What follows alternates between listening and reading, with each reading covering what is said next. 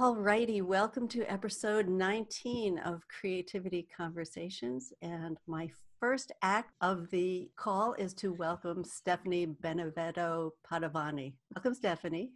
Thank you, Nina. It is a great pleasure to be here. Thank you so much. If you haven't been on this creativity call before, I started it because I was interested in disillusioning people of the notion that they weren't creative. So now I get to talk to people who live an embodied creative life. They understand it and they get to share it with other people. So jumping right in, I am going to read Stephanie's bio and then we can see what else shows up. So here we go. Stephanie of The Awakened Business helps coaches, healers, and spiritual entrepreneurs craft an irresistible message to attract soulmate clients online without marketing. She's a wild creation coach, more about that later, soul storyteller and more, and unmarketer who uses curious questions, guided visualization, stories, and play to alchemize joyful creativity in all its forms. She's coached both solopreneurs and multi-million-dollar businesses and has been featured on the Huffington Post, Fox Business News, Vox, and numerous publications on and offline. Stephanie is a 6'2" emotional projector. You'll have to tell us about that. According to Human Design, ENFP per Myers-Briggs, Enneagram Type 2, and a triple water sign, Pisces, Cancer, Cancer, with a thing for dragons, wolves, and impossible questions. Her website is theawakenedbusiness.com. Welcome, welcome, welcome. What should we talk about? Oh my goodness. Well, this is all about creativity, right? It's so fun to hear an introduction like that. I'm like, oh gosh, is that really what I am? No, not at all. And yet it's not. There we go. So what are your ponderings about creativity today, Nina? Well, this is the sideways entrance into that question, but I've been reading a book called The 10 Worlds of Happiness. And they described enlightenment, going into deep topics this afternoon, as living in a state of awe. And that's one thing I think of you as doing, living in a state of wonder and amazement. So talk about how it is that you come to live that way. Oh, wow. What a good question. You know, I'm moved to share something that I just saw on Facebook before joining you here. There was a question posed in a group that I'm a member of, and the question was, on a scale from 1 to 10, how was your week? And my first reaction was, well, the week's not done yet. How could I even tell you? Like, I don't know. And then I said, how do I answer that question? Like, what is my criteria? Is it metrics? Is it results? Is it, did I get new clients or scratch things off my to-do list? Is it how I'm feeling? Because Lord, that's been all over the place. Like, how do I even answer that question? Creativity. It's like, is it creativity? Was I creative this week? Was I alive? And I went, oh, alive. That one sounds good. And I was like, well, if I'm alive and I'm engaged, which I always am, even if I don't feel it, right? Like how could it not be a 10? I mean, my experience of it might not be a 10, but the week is always a 10. And I was like, but I can't say that. Like, nobody says that. So like, I'm not saying I'm living at a 10 experience all the time, but that is living at a 10 experience because it isn't, right? So I don't know if this is answering your question, but this is kind of what occurs to me all the time. Is that true? What else? I wonder. And I think that helps me to see things, something new, that curiosity. So I don't always experience it as awe, but curiosity, which I think kind of maybe lives in the neighborhood. They live in the same neighborhood, right? Yes. I love what you're saying. They must have been referring to a Monday through Friday week in their mind. And they thought that since it's Friday, regardless of what time it is on Friday, that they're already going to make an assessment about it and put it in their file box. This week was fabulous. This week sucked. This week. But what if something amazing or something tragic happens in my last work hour? Could change everything. So I have a lot of questions to ask you. And first of all, I have to tell you, I love your name. just to be able to say it with all those really lush, ripe syllables in there, it seems to me it's such a perfect vocal expression of who you are, with this depth and richness and zest for life, joie de vivre. Thank you so much, Nina. That's a lovely thing to say. Well, I call it as I sees it. I know you do. Tell me about what it means to be a wild creation coach. So the story of that, as it occurs to me right now, I was thinking about, what do I do? How do I describe what I do? How do I put a name on something that feels right? So I started writing down words that I felt embodied what I want to do with clients, because, I have clients who said, Stephanie, you're not a business coach. What are you kidding me? Like, half the time we're not even talking about business or focusing on anything about that at all. We might, sometimes we do. It depends on the person. It depends on what's happening, right? So I was like, how do I describe this? And I settled on this word, wild creation coach, because this is what I endeavor to do. This is what I love to do. And not just in coaching, but really in life. It's like, what could we create that's really cool? If we come into this space of anything is possible, I wonder, what if, right? We're working with, I call that wild creation, because we don't know what's going to happen. There's maybe an intention held loosely or with determination and focus, but we never know what's going to emerge from that. It's very like what I see you do with art, and especially with your collages, when you are just doing stuff, allowing it to move through you without a goal in mind, without any knowledge of what you're going to end up with. And I love, that's where I love to play. And in particular around business, but really always. So that would dovetail into my next question, which is something that you touched on a little bit, which is, how does that work in the world of marketing? Because marketing seems to be all about strategies and techniques and, all these other things that make my head spin. This is an exploration that is particularly alive for me right now, and has been, but is really alive for me right now. So in exploring the nature of concepts and thought and how it's all made up, right? I'm realizing marketing is made up. It is completely made up. Now, we have an idea of activities that fall under that category and those that don't. And I'm like, I've made it up. How have I made it up? In many ways, I have made it up as it's supposed to be done a certain way. There are rules of marketing that have been beaten into my head over the past 15 years or more of studying internet marketing in particular, direct response marketing, things like you need to agitate the pain points of your ideal client. Ouch. Because people buy on emotion. Yeah, I see Nicholas going like this, blah, blah, right? Because people buy on emotion. So you need to make them feel really emotional and get in touch with what's going to happen if they don't change this problem, so that they're most likely to buy. Like, ew, ick, yuck. Like, that's how it was made up to me. And I believed it for a long time, because I thought, like, oh, that's what's necessary in order to do the beautiful work of serving people, of helping them with whatever it is that I'm doing, so that they can achieve whatever, create whatever they want in their life. So I realized I made that up.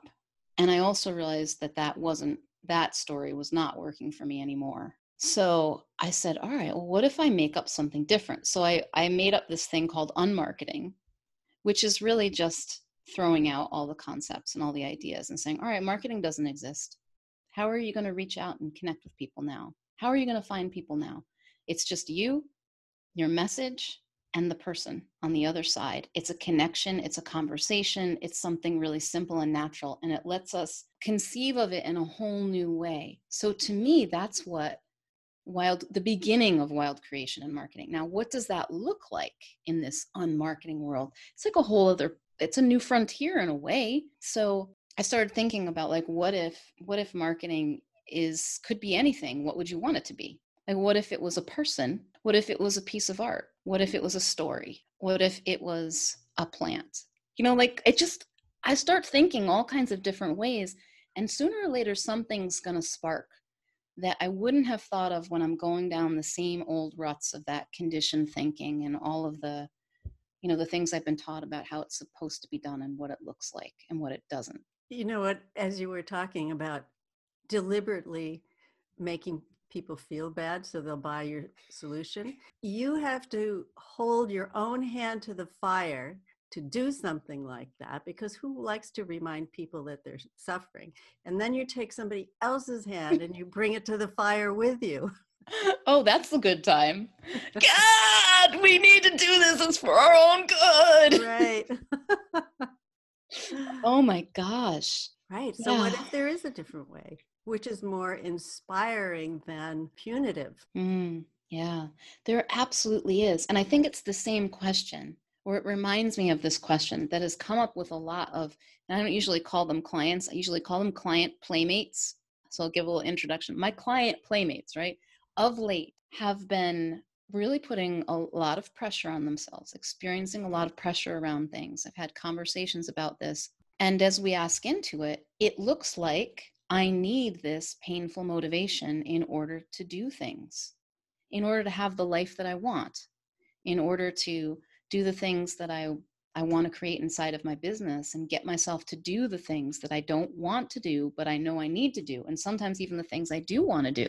So I can't let go of this negative motivation. I can't let go of the pressure or the fear or the dread or the worry, because if I did, then I would just lie on the couch and eat chocolate and watch Netflix all day. I'm like, really? Is that the only way you ever do anything? Could there be another motivation? And this is something I heard Tim Ferriss talk about was he talking to Jack Kornfield or someone like that? I can't remember, but they were discussing this, that no, it wasn't him. It was another guy. This transition, when you finally start letting go of some of that pressure and all those things that used to motivate you to get stuff done, that there's like this, I don't know what I'm doing period. Like there's a bit of an adjustment, like how do I move in the world now? But then when you're willing to stay in that space, something new arises and there's a whole other source of inspiration that's possible. There's a whole other source of movement and motivation, such as inspiration, creativity, curiosity, enthusiasm, all of these, like you will find your own, but we are born creative. This is what we do. Small children don't just sit forever. Even when they're little babies, they're like, as soon as they can see a world and they're become aware of things, they're looking at it. And I don't know what their experience is like. Wow. But they're doing something, like they're creating inside of it. And as soon as they can interact with the world, they're doing it, whether it's their little fingers and toes, or they're crawling and pulling at things and like touching them and eating them. They want to taste everything, right? They want to taste the world. And I really think that's us still. When we allow it. Yeah. So when you're working with your client playmates. I'm playing with them, Nina. I'm not working with them. We can call it working in air quotes. When you're enjoying the company of your client playmates. How's that? What's the playground with you? What's the playground? It's, what would you really like to create now? It kind of begins with that, which is a big question or a small question, depending on how they take it, right? I'm like, oh, and that's always an interesting question to ask, because it tells me a lot about how the world looks to them in that moment. Do they get really practical? Do they go micro level? Like, you mean this sentence coming out of my mouth? Do they start talking about their whole life forever? That's a question I love to play with. And I find that I usually have to ask that in different variations about at least 4 times before the real thing that they desire actually starts to emerge. Because we're so often so weighed down in what we think we're supposed to want and what we think that's supposed to look like, that we aren't in touch with it. It's there. It's always there, like the seed of it anyway, even if it's a fantasy or a dream that doesn't look anything like reality, which is something that would be very likely to come out of my mouth. I'm like, I want to fly with dragons. I would say something like that. And okay, but actually there's a seed in that, right? Like there's an energy to it. There's an intention. There's an experience. There's something that means to me. And I can bring that down. Yes, feeling, right? Like, and I can bring it down and I can have it right now in this moment. Like, what would it be like? Okay, if this conversation is riding a dragon, what would that be like? Like I'm having a whole other experience now. So I think I think I'm actually having that experience of what I do when I'm talking with you, but that's where it usually starts. And then wherever my curiosity goes is where we play. And sometimes there actually really is play. I'm like, can we tell a story here? Like, would you be willing to do a little visualization? How about you close your eyes? And, as long as it's for them. And sometimes it goes over and sometimes it doesn't. I kind of think it's always useful. I talk about it like flipping over stones. Now, what's under there? What happens if I do this? I'm going to push this button, not in a mean or obnoxious way, but in a very curious way. Like, what happens when we do that? Let's find out. So that's very much in this space. And elements that often come out, they're very inspiring. I find this in common with what you're doing too, Nina, in that I don't spend a lot of time like going into the past and all the problems and the heavy. And here I'm making myself heavy as I talk about it, like all the stuff that weighs us down. Sometimes it's useful to be with it, invite it, like let it be here with us. Sometimes I am led to talk about it enough that it's really okay. But what I find is that as soon as we do that and we can get present, there's an invitation to start playing right away and looking at what brings us inspiration and talking about what we might like to create. Not always, but almost always. It's right there. And it's okay if we even come in and out of that a little bit. That's what tends to happen. So it's very inspiring. What would you like to create is fun. And the language is alive for me when people say it. It carries the energy of the feeling and that unique flavor or essence of the universe as it creates through Nina, for example. And you'll use certain words and I just know they mean something to you, like they're vibrating with something. And like, oh, those words. And so I like to start to put pieces together. It's like a little puzzle and connect some of the dots in what they'd like to create. And we start tossing it back and forth. It's like, oh, how about this? How about that? That's sort of what's happening. And it looks different with different people. But what emerges is I would say like an inspired vision and actions that come from that, like simple actions. It reminds me of that quote from Steve Chandler's book, Creator, when he's complaining to his mentor about his woes. And his mentor, who's also named Steve, says, well, okay, given how you've described the circumstances, what would you like to create? So the emphasis goes off me and my little troubles onto what else is possible. And the book that I mentioned earlier, 10 Worlds of Wisdom, of happiness, they say that one of the characteristics of enlightenment, and I think there's a connection between creativity and spirituality, is forgetting our small self.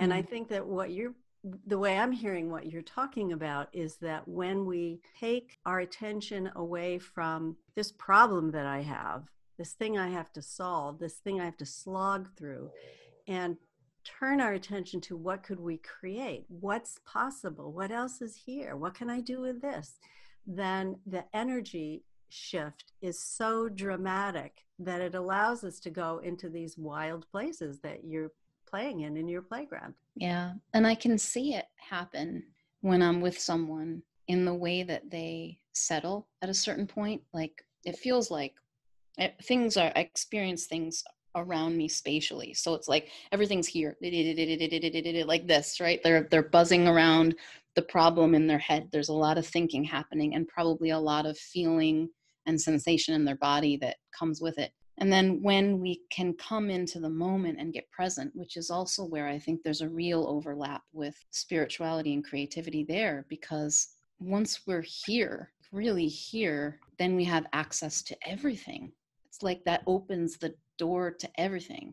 And so that settling allows for creativity, allows for connection with something beyond ourselves. And anything that has more than we do has got to be worth inquiring into. I feel like I know so very little that, oh my goodness, how could I not be curious about that? Well, that is such a wonderful attitude to have, because isn't that one of the obstacles to doing anything? Thinking I already know what it's going to look like or how long it's going to take me or who's going to like it. Yeah. So not knowing that's go.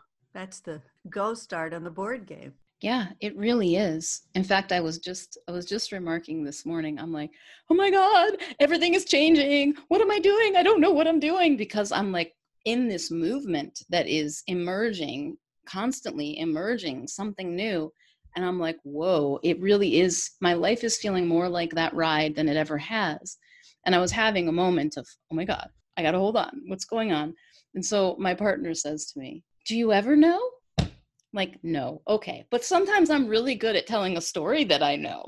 Right. I'm like, Because it's just what's coming out of you in the moment. And we're all okay. big enough that we can handle it. Tell me how the work that you've done has gotten you onto Huffington Post and Fox Business News and Mm. all It those was numerous publications it that, was funny hearing those things in there because I don't really ever lead that. And I don't even often include it in an intro. So it was kind of funny that it got here. Creating content actually is how. So in my former business, which I've since sold, it was called Bookmore Brides, I was teaching marketing to wedding professionals, so to DJs and wedding planners and photographers. And it's always been quite natural for me to do this thing of creation in content, like helping people learn how to do stuff or see things in new ways. So I would create pieces, and some of them ended up getting featured in these publications. The Vox one, I think in particular, was interesting because it was an expose on how people rip you off in the wedding business. Just as soon as you say wedding, the price goes up. There's a whole a can of worms. We have boxes of worms too that you can open up there. It was very hot at the time. And I had written something, I wrote an article that was in response to a particular piece that was getting floated around by wedding professionals. They were very upset about it because they were talking about the ripoffs in the wedding industry. And it was something like 10 things the media won't tell you about wedding pricing or whatever. And that got promoted. I mean, I think I had like over 40,000 people or something looking at that because it was very topical. So those types of things are what got me on the map there, and also client relationships. So I had a client who was writing for Huffington Post, and she wrote about her experience with me there too. that's fun.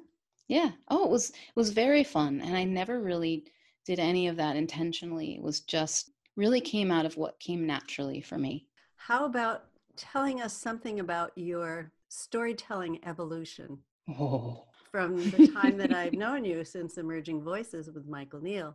I've always been floored by how you can pull something out of thin air and weave it into a magical story. So tell us Mm. a little about how that's evolved for you and where you began to know that you were a storyteller. I didn't really know that I was a storyteller until I think it was about a year and a half ago now. I was doing a journey called the Purpose Mapping Journey with a gentleman named Craig Filek. It's a very cool journey where he took me into, oh my goodness. We looked at all of those things you mentioned earlier, human design, Enneagram, astrology. We looked at all of them for things that were either resonated or really didn't, like traits and descriptions and words and phrases, and collected this huge list and went through everything. And it was all, the process was to distill it all down to this very potent purpose statement. I really didn't care about the purpose statement, honestly. I just loved Craig and I wanted to have the experience of the journey with him because he's quite brilliant. But there were all kinds of insights that came from it. And one of them, I had to choose three words out of all of these to describe my strengths. I even had 360 feedback from friends and family, by the way, where they would tell me, who is Stephanie? Describe Stephanie at her best. Describe Stephanie when she's challenged. What is she maybe not seeing? I mean, it was really interesting, very interesting process. And I had to come up with 3 words to describe, like verbs, to describe my strength. And one of them that I settled on was storytelling. And something about it felt right. I did not think of myself as a storyteller at that time, believe it or not. And then I started to see it everywhere. I started to remember that when I was a little girl, one of my favorite things to do was to write plays and perform them with my little brother and anybody else I could drag into it.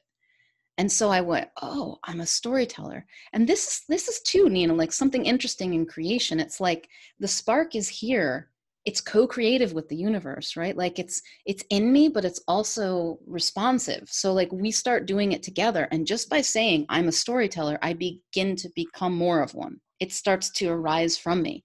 And so I started going, well, what stories am I telling? How can I tell stories? And then I said, what would be the coolest story to tell? And I thought about, what is storytelling transformation?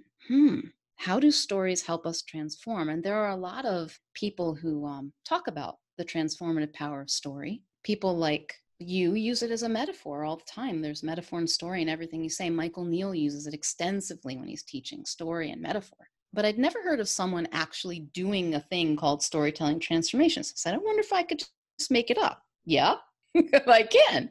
So I started playing with that a bit. And I actually had an opportunity that came up randomly last fall to do a fair in Sedona for like a wellness healing retreat. They were looking for people, for practitioners to do little taster sessions. And I pitched this idea that I'd never done before of the storytelling, like a storytelling transformation session. I'm like, I don't know how I'm going to do this. I'm just going to, I was like, she's going to like this idea. I wrote it up and it sounded really good. And I said, she's going to take me up on it. And then I'm going to have to do it. So I started playing with this. What does that mean? So I borrowed some ideas that I've had from some friends and ended up doing what are essentially channeled story sessions. So everything creative is channeled, right? Where does it come from? I don't. That's a secret, folks. We're sharing it with you here. We're all channeling. We're all channelers. I don't know what we're channeling, but we're channeling something. And so I ended up doing this 10 sessions back to back. They were each 8 minutes long, in which the person I was talking to would say something about their life. I'd ask them, what would you like to get out of this experience? What would you like insight into? So they talk for maybe a minute or so. And then I would just tell them a story on the spot, just spontaneous storytelling. I had no preparation for that. It was like all over the place. And then we maybe have a little bit of time at the end to talk about it. Like, what did you hear in that? What was a message for you? And it was really beautiful. It was like just stepping out there. Like, I don't know where this stuff is going to come from. There were a lot of tears. Sometimes it's like people just hand it to me, because the metaphors, again, like the words just pop out of what they're saying. And they told the story. They just didn't know that they told me the story. It was like a full sensory experience, like, poof, it dropped in. And then sometimes something else would come through that was like someone talking to them that wasn't me. And I was like, okay, well, that's interesting too. That wasn't not me, but wasn't me. So that was a part of the evolution. And I did that. I still do that sometimes in sessions and coaching sessions. We might do that. It's really fun, especially if someone is having a little bit of difficulty seeing something new. Telling a story, we are always inevitably telling a story about ourselves and our lives.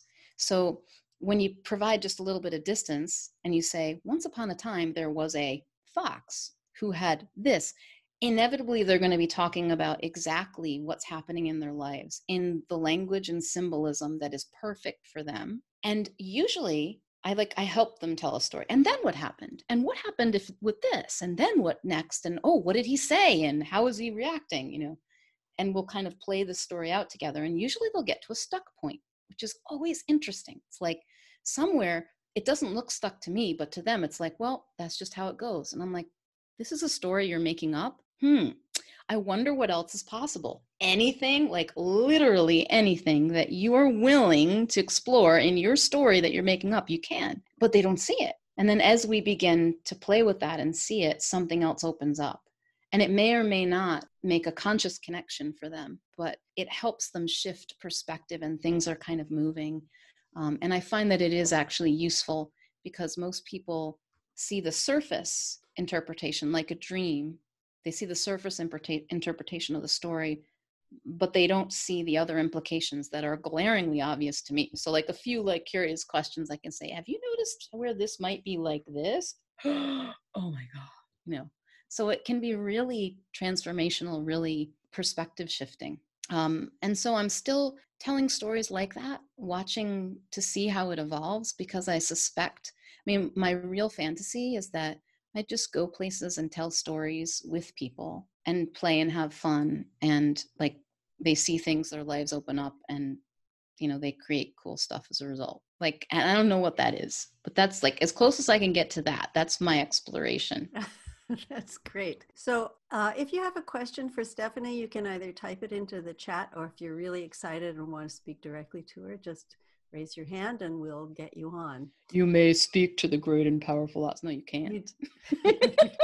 So while we're waiting for that possibility to emerge, tell us about your almost trip to Japan and all the things that led up to it. And because you were just following that something that you were co-creating with. Do you want to know all the things that led up to that? Oh, all right, No. That would take another bit of time, probably more than we have on this call. But it was so much fun to listen to you tell the sequence of things. How this happened, so you just decided to do this, and then that person showed up, and then this opportunity showed up, and then COVID showed up. And okay, I'll make it brief enough and yet still complete somehow. So I actually met my partner in December of last year. And when we met, it was very clear to me, as it often is, why is this guy not in Japan? I mean, he's a Japanophile since he was very young. He speaks the language quite fluently, into anime. You're already getting a picture of the really brilliant philosopher mind and just so in love with the country and the culture. And he'd never been there. I'm like, why are you not there right now? Like, this is just silly. But it planted a seed because I'd never thought about visiting Japan. Japan, huh? So that was December. And then comes Creating the Impossible in January. So there's like this budding romance and everything happening at the same time, which is all part of it. Like, it's a part of the mix in this creative stew that is my life. And I'm like, what would be really fun? I did Creating the Impossible the year before, and I didn't get it. Like, I didn't get the point.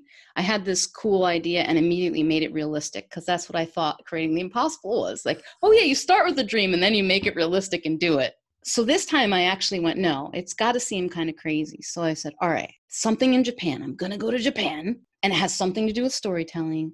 What is it?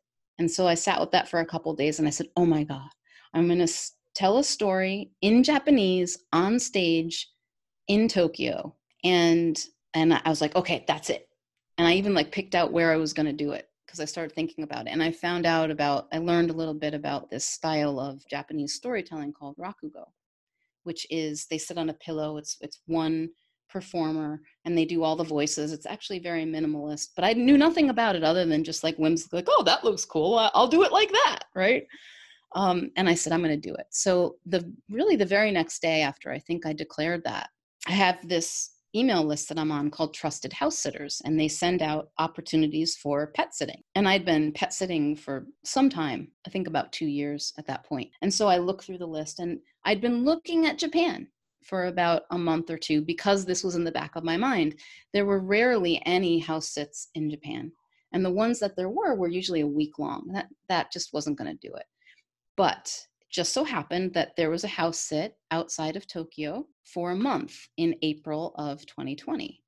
And I said, oh, I'm going to apply for this. I'm not going to get it. I know I'm not, because international house sits, I've done them before. It usually takes about a dozen or so tries before I get there, but I'm going to try it. So I put in my application, and within 4 hours, I get a response back from the woman with an official invitation to come. She's never spoken to me. And she says, I trust my intuition, and I think you should come and have this adventure in Japan. And I had my free accommodations in Japan to take care of this woman's 2 birds. And I'm like, oh, I guess I'm doing this thing. Wow, I better start learning Japanese. So I did, and things didn't go that way, right? So the first thing, this woman happened to be in the tourist industry. And first she said, I'm giving away my birds, so I don't actually need a pet sitter now, but I still want you to come. Okay, that's good.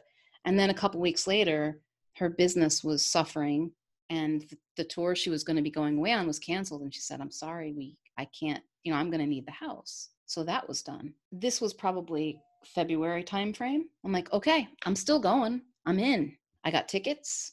I'm ready to go. I just need to find other accommodations. But then COVID happened, and it wasn't something that I really thought about or worried about. I just kept checking in. Am I still going? Yep. Am I still going? Yep. Am I still going? No. And it was almost like literally overnight, the information I needed crossed my path and things just became really clear. I'm not going now. So I'm still planning to go. I'm still learning Japanese. I've taken lessons in Rakugo to learn about this storytelling style, which, holy cow, I did not know what I was getting myself into. Like many things in Japanese culture, it's incredibly detailed and meticulous and thoughtful, intentional, and like, wow, it's just a beautiful experience of the culture.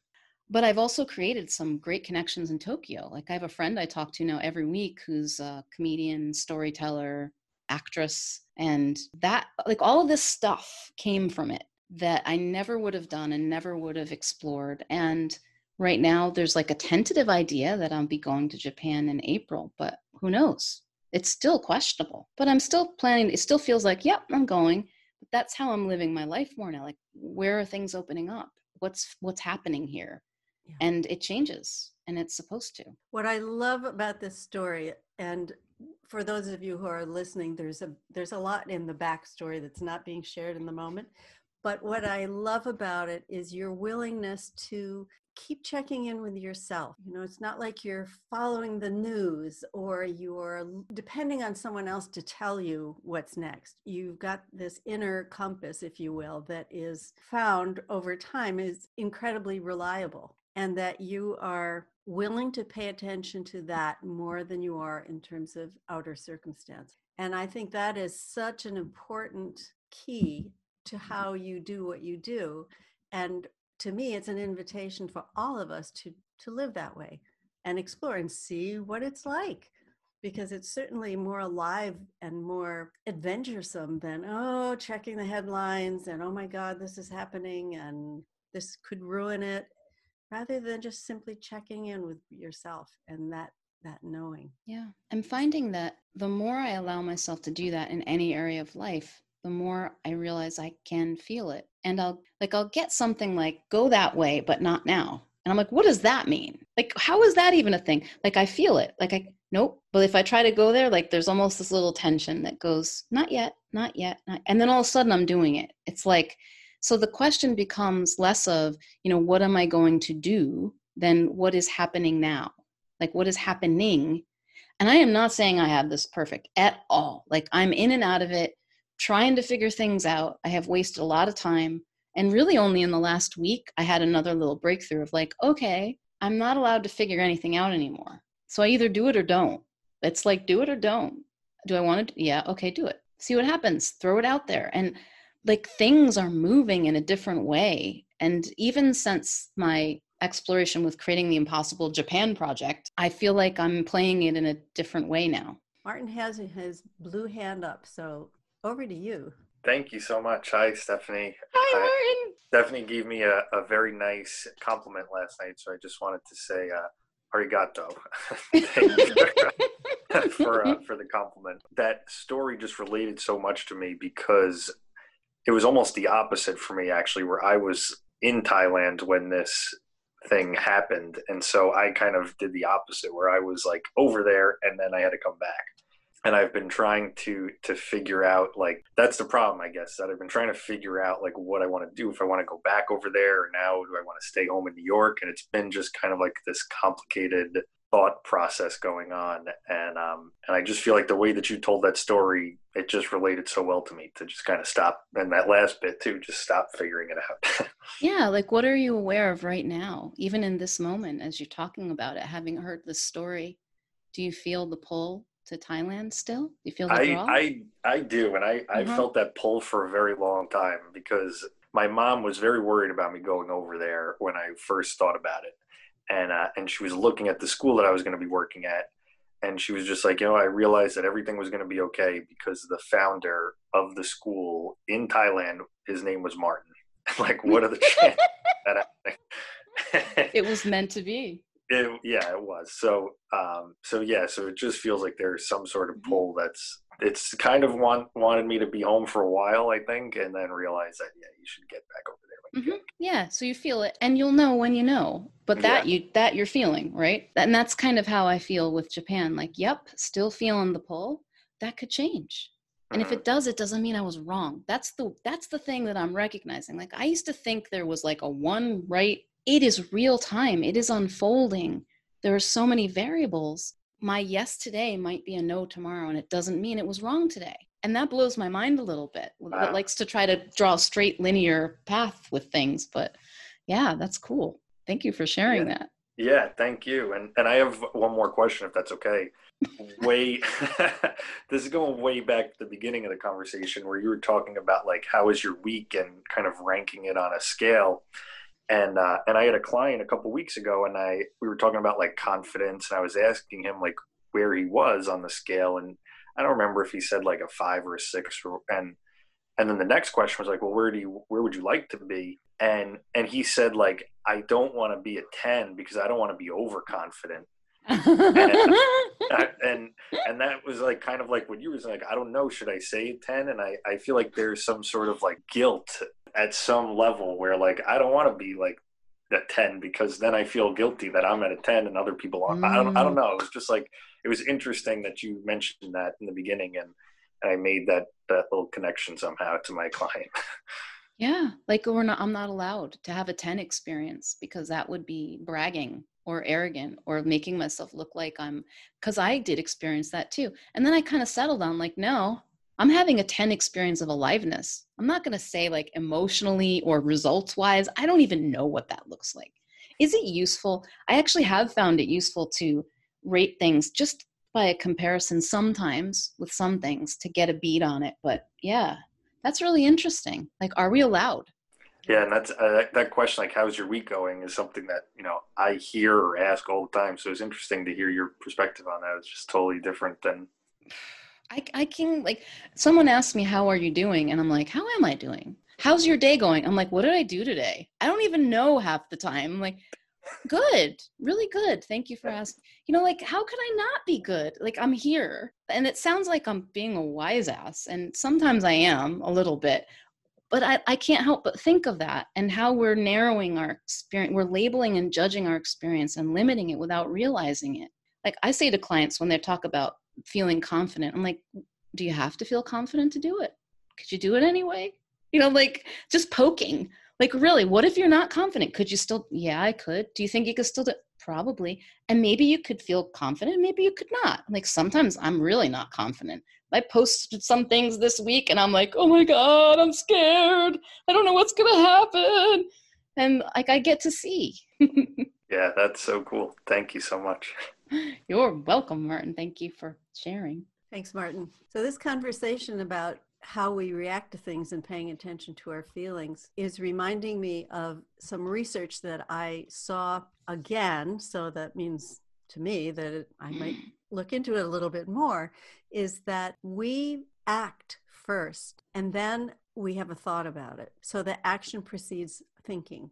But because it happens so fast, we think the thinking happens before the action.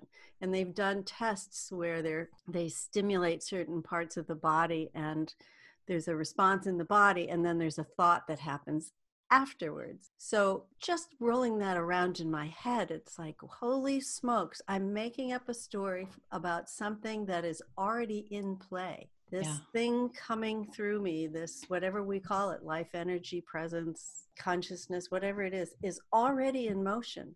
And we tell stories about what's happening and how it should or shouldn't happen. And we do it everywhere. We do it in marketing, we do it in business, we do it in relationships.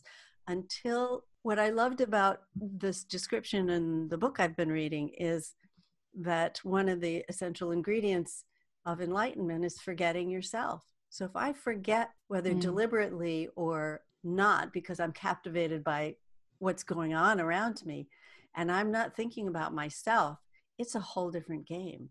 And that state of being in flow is a whole lot more possible than my telling myself, oh, I can't do that, or this means that, which is usually negative, and I hold myself back. But if I realize the stories are coming after the actions are happening, that's a mind blower. It really is seeming more and more that way to me. Like life is living me, and I just have this made up story about, I look at myself, like I can do this in the context of thought. I am feeling something. I'm feeling fear. And my mind looks around and goes, okay, what's going on that's making me feel this way? Is it a thought? Is it this thing in my environment that's happening? And I'm really aware that it has nothing to do with it. It could be, it has nothing to do with it. Like it is entirely made up. And I think about this, like somebody asked me, why did you choose that? I'm like, well, I could make up a lot of reasons. None of them would be true. I'm doing it because I'm doing it. I don't know why.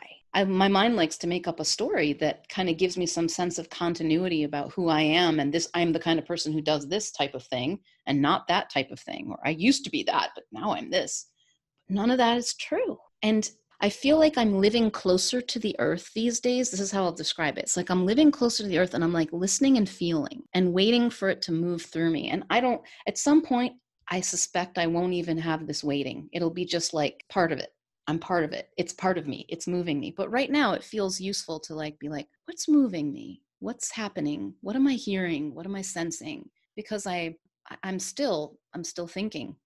I'm still doing a lot of that, definitely. Well, they say you can't avoid thinking. It's the opinions that we have about our thinking that catch us up. Yeah. Oh, and I still spend a lot of time believing my thinking, some of it in particular.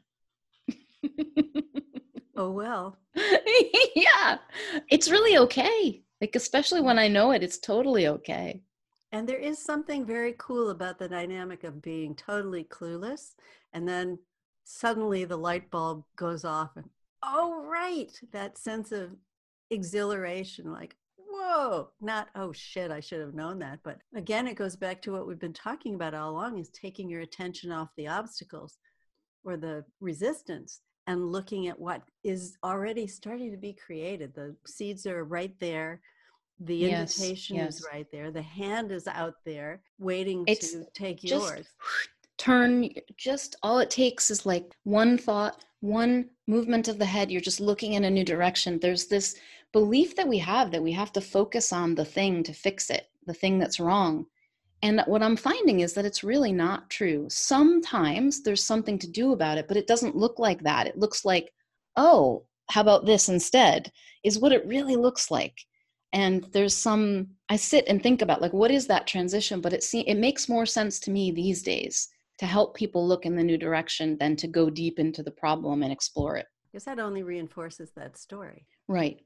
I'm kind of like, yeah. I almost feel that way sometimes. And I'm not dismissing the pain. You know, I can do that. Sometimes maybe I am actually a little, but it's actually in a good way that's received, which is, I don't know how that happens because it sounds horrible. Sounds like I'm a very mean person, but it's like, yes, I understand. And how about this? What about that? You know, kind of, yeah, and keep redirecting. And eventually it catches, because that's where we really would like to be when we know we can again. And even if we don't know that we can, we still want to be there. Mm-hmm. Yeah. And that's, to me, that's the calling. That's the feeling that you were talking about with Martin. Do you still feel it? Yeah. Isn't that amazing that we get that little hint, that little invitation? And it's not, I guess we hear it as words in our head, but there's a feeling attached to it of more, come, here, look. Mm-hmm. It still wants whatever it is, still wants you to look, still wants you to move in that direction. Yeah. And it doesn't always or even often end up looking the way I think it's going to. Like my idea, I'm telling a story about what it means that I'm drawn to Japan. It could have nothing at all to do with me ever visiting Japan. And I may never know what it is. And if I'm okay with that, it's really fun because I do get to see what it emerges and where it leads me. And how could life be any better than that? Unless you really want to sit in front of Netflix and watch it for hours on end. If you've got that itch to see more, do more, be more, become more alive, which is what we were talking about before, how could you not want to try? Yeah. What else is coming through you that would be a good way to end the call today? I feel very moved in this moment. And I also feel like there are times when it feels scary to try. And that's okay too. Like, it's okay to not try. Like, that's what actually it was coming up for me, is that sometimes I do want to sit on the couch and watch Netflix. And like, the more that I allow myself the permission to experience all of that, the not wanting to try and the wanting to zone out on Netflix, sometimes actually that's perfect. I think about the other day, I had something I was really just like overthinking. And I was like, oh, and I put on this show. There's a show on Netflix called Atypical, and it's about Sounds like you. it's a family, and one of the kids in the family has autism, and it's about their experiences, and it's heartwarming, but it's not too sappy. It's a really nice combination. I found myself smiling and just totally let go of all that thinking, and it just really helped those things move. And I'm not saying that Netflix is a solution, but in that moment, it actually was what I knew to do, which is just like, stop, just stop. Like, that is okay too. Like, wisdom doesn't always look like I think it's supposed to look. Sometimes it looks like screaming, or, just giving myself permission to have a mini tantrum. Because when I do have a tantrum, it's not that fun for very long. It's like fun. Like, I'm going to really enjoy this. Okay, I'm going to be grumpy. I'm going to really be grumpy for a while. And then like, okay, I'm done. Now I could do something else. And yeah, so that's what comes up for me to share, because I think it's like all of it's welcome. Yes, we're looking in the direction of something new and not our problems, but the problems aren't really problems. They're just part of our experience. Yeah, that is such a wonderful point to make. You're right. Sitting on the couch doesn't have to be a way of life. It can be very therapeutic. It does clear the decks very often. It can. Yeah. Just whether you choose it as a lifestyle or not. Yeah, even that, like, why not give yourself permission to? We are afraid that if we give ourselves permission to do whatever we want, that's what we'll end up doing. And we might for a while, but I don't think we'll do it forever. Not if we're really giving ourselves permission, not if we're really looking. As the Bible says, this too shall pass. Yeah, it does. And we can test it. It's not something that, don't believe me or Nina, like, try it on. See what it does for you, if it makes sense. For some people, it absolutely makes sense to not do Netflix. Like, they've been doing that, and their wisdom is saying, do not. That is not a good thing for you. And if you know that, do that. Like, don't listen to me. Listen to you. Listen to you. Perfect. Can you tell us where people can find you, what you're up to, and anything else they ought to know about what you're doing?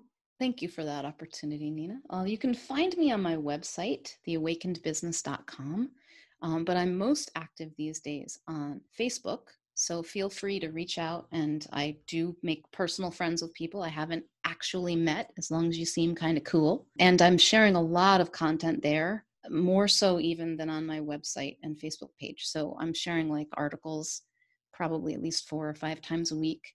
And ironically, my newest project that I'm just launching this week is the No Social Media Unmarketing Experiment. So that's funny that I'm sharing it on Facebook. It's ridiculous. But I'm kind of exploring, like, what if we do marketing? What if we reach people without social media? Because there are a lot of people who would like that, who would prefer it. The social dilemma. Yes, exactly. I'm not saying you have to, because I really don't, but I want to see if I can. I don't feel like, oh, it's not right and I need to get off this platform. Like, no, it's been really good to me and I make amazing connections. I just like to see. I think it would be kind of fun to explore that. And I do not know what I'm going to uncover there either. And if it will be doable for me personally, if it's something I even want to do. But I'm like, yeah, I want to try. I want to see. So you can follow my adventures on Facebook as well. Great. Stephanie Benedetto Padovani, that long flowing luscious name. Luscious. Thank you. Thank you so much. It's always a joy to be with you. Oh, same here, Nina. Thank you for inviting me.